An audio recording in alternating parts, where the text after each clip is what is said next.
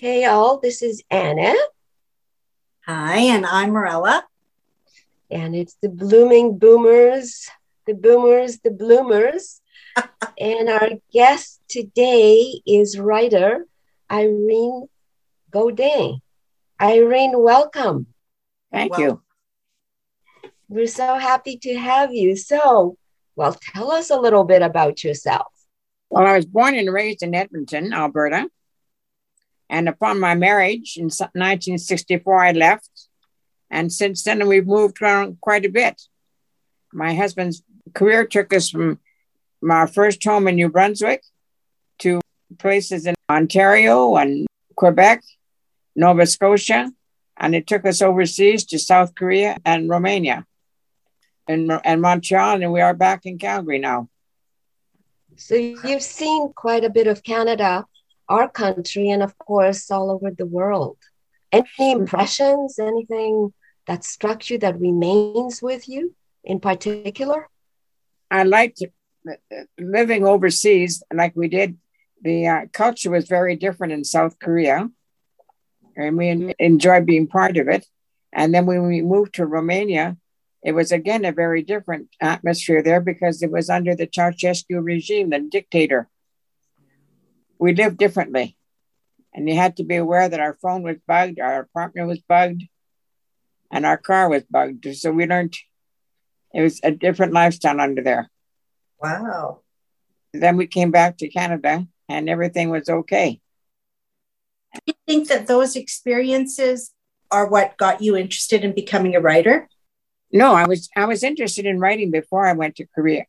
I started a novel back in the 70s and got it all down handwritten.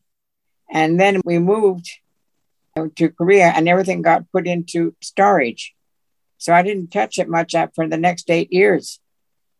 Then he was transcribing it from handwritten to a portable typewriter to an electric typewriter to a computer, which was the Apple IIc, which was in a prototype at the time. And then eventually I got it on a regular computer like we have today. And I was typing it along till I got about 2/3 of it done. And then I had to stop. I don't know what happened to the rest of it. So you went through a lot of technologies. And what do you mean? What happened to the rest of it? I lost it, I guess, during the moves and all that. I lost it. My file went missing. Your file, the whole file. The third of it went missing. Oh, dear. What was that novel about? It was about my companion when I worked. I was home alone with the children at school, my husband at work. She was my companion when I vacuumed. And I had her in my mind and I decided to do something about it. And I started writing about her life. And I took her from Edmonton to Montreal, back to Vancouver. And it just developed on that. It was just a character. Wow. It was a make-believe character or a real character? Yes, it was completely make-believe. So lots of imagination. So you've written also, I understand, poetry and short stories and various articles. What are they about? They're mainly about writing. And these were published in consequences of the contacts I had through writing associations. I belonged to 3 of them in Montreal when we were living there. And this is how I met some good friends there, or made good friends. In that period of time in the 90s, I was more active in writing than I have been since. Is there a reason why you were more active then than now? Well, I was more settled in one place, for one thing, because we moved around so much. My husband was on these large projects and managing them and whatnot. I joined writing associations, 2 of them, and this has made some good friends. And then I was also in taking a writing course. The professor asked me to join a group. I didn't know what it was about, but it was to join a private group to critique other work and have my work critiqued. And so I was really quite involved in Montreal in writing. And this is where I got my little stories published, where I got a little bit of a poetry published, as well as articles, and they were mostly about writing. Mm-hmm. Now, you have recently published your first novel, and it's called The Lonely Little Flute. What's that about?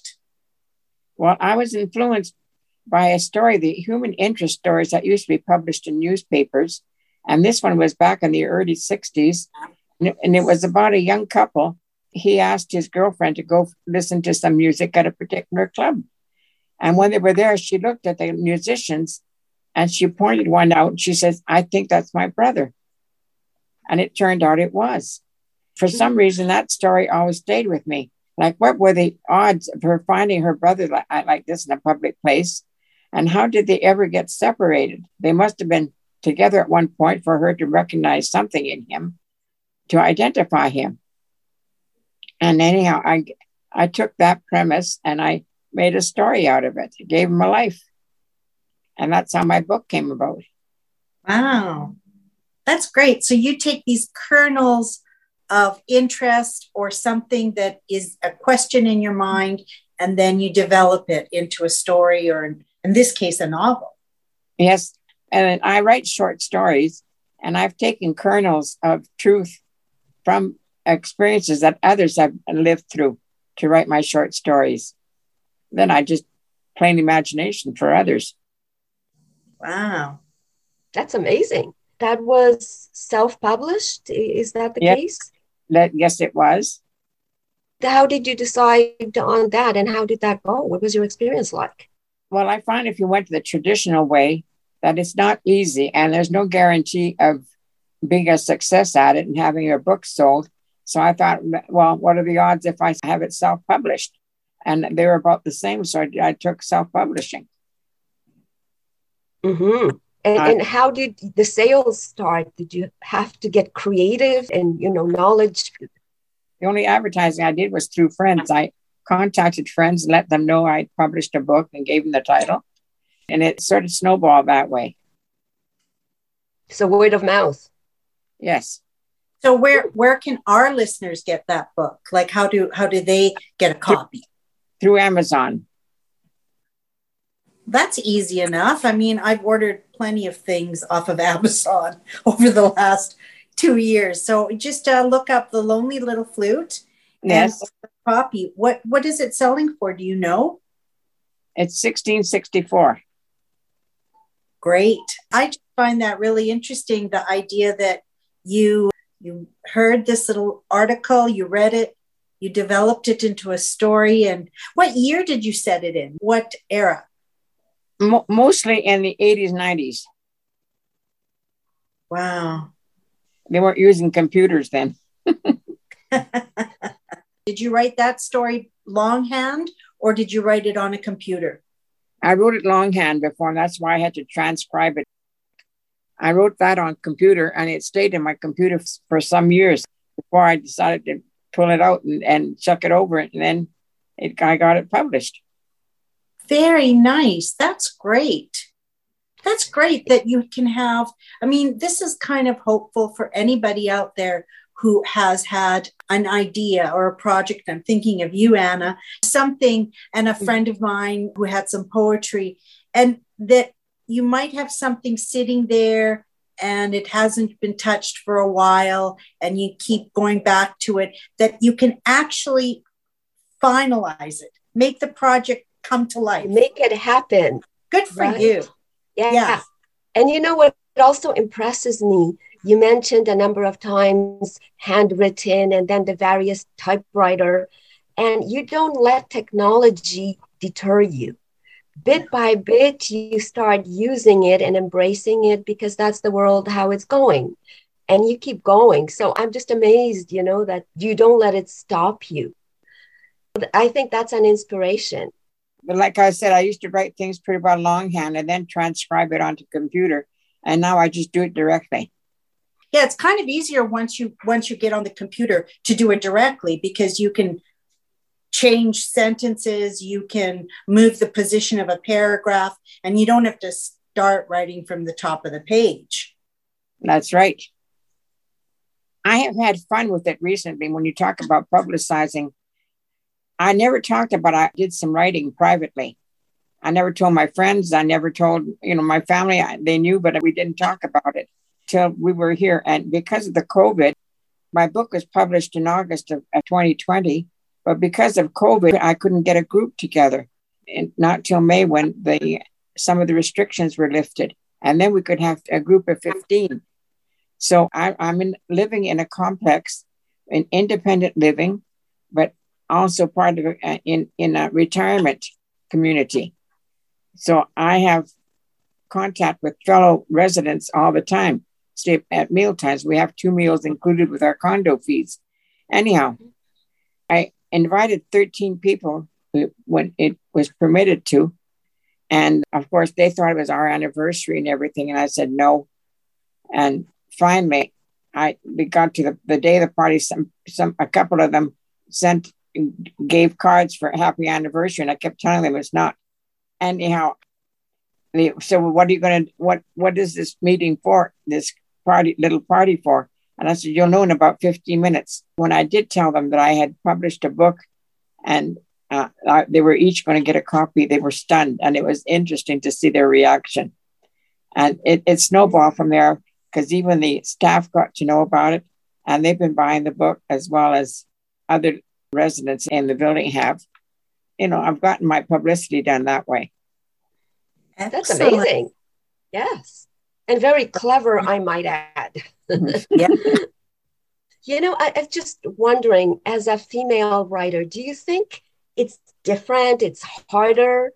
You belong to these various critique organizations. Does it make a difference? No difference, whether you're female or not? No, I don't feel it makes any difference. I think it's to each his own. How about challenges you face as a mature writer? I don't have any challenges. All I keep being asked is, when is your next book? Can we reveal your age? Are you okay with that? Oh, yeah. I'm now 83. It's amazing. And you're just starting this wonderful career. That's awesome. And you're at 83. People are eager for your new work. And you've been infused with this kind of new beginning. That's exciting. And you don't think it's a challenge, right? For you, this is not hard? No, all I figure now is what I want to write, if I'm going to have enough time to do it before I croak. Do you have a lot of stories left in you? Yes, I do. Wow. Yes. But the thing, I don't write on a regular basis. I write when I can. There's other things that are distracting, and I only write when I can. At 83, that's amazing, and still looking forward to more writing.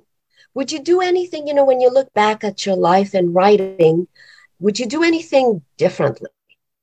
Yes, I applied myself more years ago.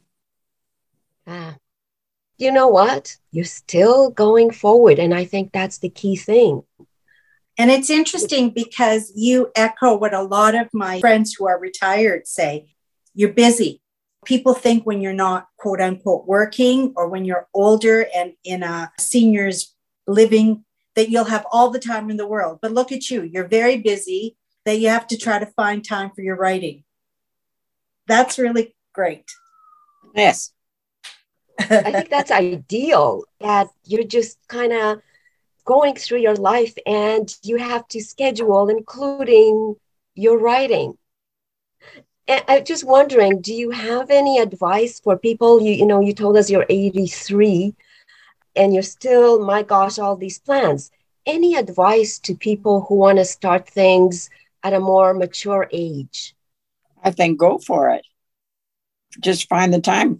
Find your dream. Partly you found your dream earlier on, you told us. Yes. For someone who's older, is there anything that can help them find that dream, you think? Well, I think you can't just wish it. I think you have to apply yourself to it. Like, I wish I could do this. I wish I could do that. You just try it. And that's the thing. Try it and see how well you do, or what you can do. You'll see your capacities. But I mean, that's all I do is tried, and it worked out for me. But if I wouldn't have tried that, I wouldn't have had this. So are you currently working on your next novel? Yes, I am. I had it edited and I came back and I have to do a lot of rewriting. It's not encouraging, but I have to go through it. No, I hear that's where the work is. You put out your story, but editing is really important. How many edits did you have to do for The Lonely Little Flute? 1.5. Yeah. So that's something to be expected, right? The editing. Yes. And do you have a professional that you hire? Yes, I do. And she's very good. She's very patient as well.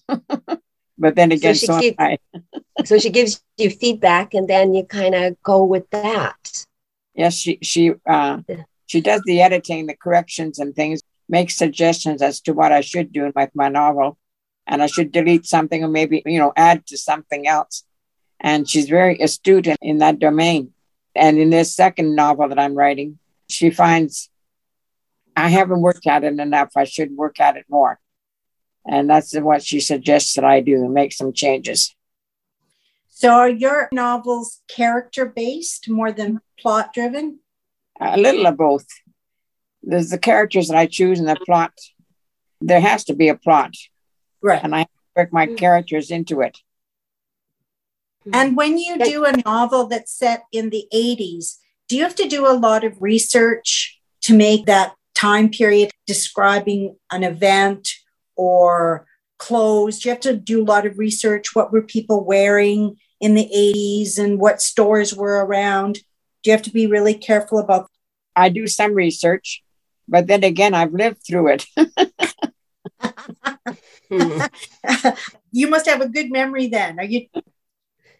Yeah. Wondering, can you reveal what the book is about?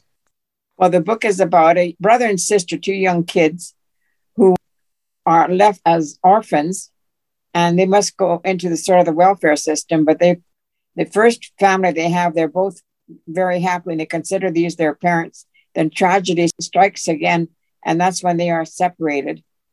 They are raised separately, and yet they have a very strong attachment to one another. They never forget one another, and they yearn for one another. And the question is, do they ever get together again? Do they ever meet? And that's where the crux of the story is. That is really interesting. I find it fascinating, all the places you lived, especially South Korea and Romania under Ceausescu. Would you ever write a memoir? I could, but it doesn't really appeal to me. I can give anecdotes more than I could write a memoir. I can tell you what it was like. That's about it, but I couldn't write a book about it.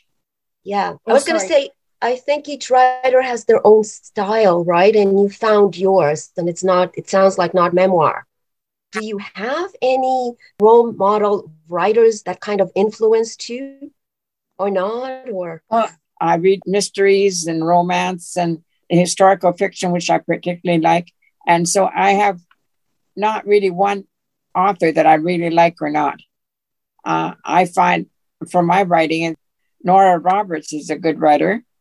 She writes on so many different subjects that you learn about something new all the time. And Christian Hanna is a very good writer. Maeve Binchy. Did you ever read Maeve Binchy? No. I've read one of her books a long time ago, and I haven't read any others of her since. But I also write and read Louise Penny, which is yes. Oh, yes. Louise Penny. Yes. Quebec writer, right? Yeah. And I think her latest book is with Hillary Clinton, I believe. Yeah. No, so, yes. No, interesting. Her new book that's coming out, yes, is with Hillary Clinton. I'm sure I'm going to get that one. But you know what? It's amazing. Like Mirella was saying, your life, and what you said, you draw a lot of inspiration. You don't, you read a lot, like you said, you have a few favorites, but a lot of times you don't necessarily need to go outside for material. Your own life, yes, right? Brings you content, inspires, or gives you ideas, which is, I think amazing. From 64 to 88, we were moving around. We've moved 20 times. So I've had time to meet different people, live different circumstances and whatnot. And memories, little things that I will take from the past and put it in my writing. It is subconscious too. Yes. Right? I want to go back to an interesting image that you offered at the beginning of this podcast. That was that this character you said that followed you while you were vacuuming. So is that something that you were always able to do, is have characters in your head that were like friends? Yes. Yeah, that's interesting. Not everyone can do that. And that's really like what the Lonely Little Flute, that was something I had in my head. Like I said, it's a souvenir of what I read back in early 60s. And why it stayed with me, I don't know. And that's why I eventually created a life for them before I ever put it down and writing. It's companionship. I was alone a lot too. That's beautiful. Well, you're never really alone with all those characters. That's for sure. Yeah. I just wanted to say thank you so much for joining our podcast, and to our listeners, inspiration. Don't let age stop you. Just as Irene said, right? Go for it. That's and right. If you have any old projects, now's the time. Yes, keep trying. Don't give up. Yeah, and just try. One thing doesn't work, try something else, but just keep going. Yes. Irene, thank you so much. We hope to have you back. And thank you for your insights and sharing your life and your stories and how you create your books and your influences. Thank you very much. You're very welcome. And thank you. Bye. Bye-bye. Bye, all. And don't forget Irene's book, The Lonely Little Flute by Irene Godin. Yes. Thank you.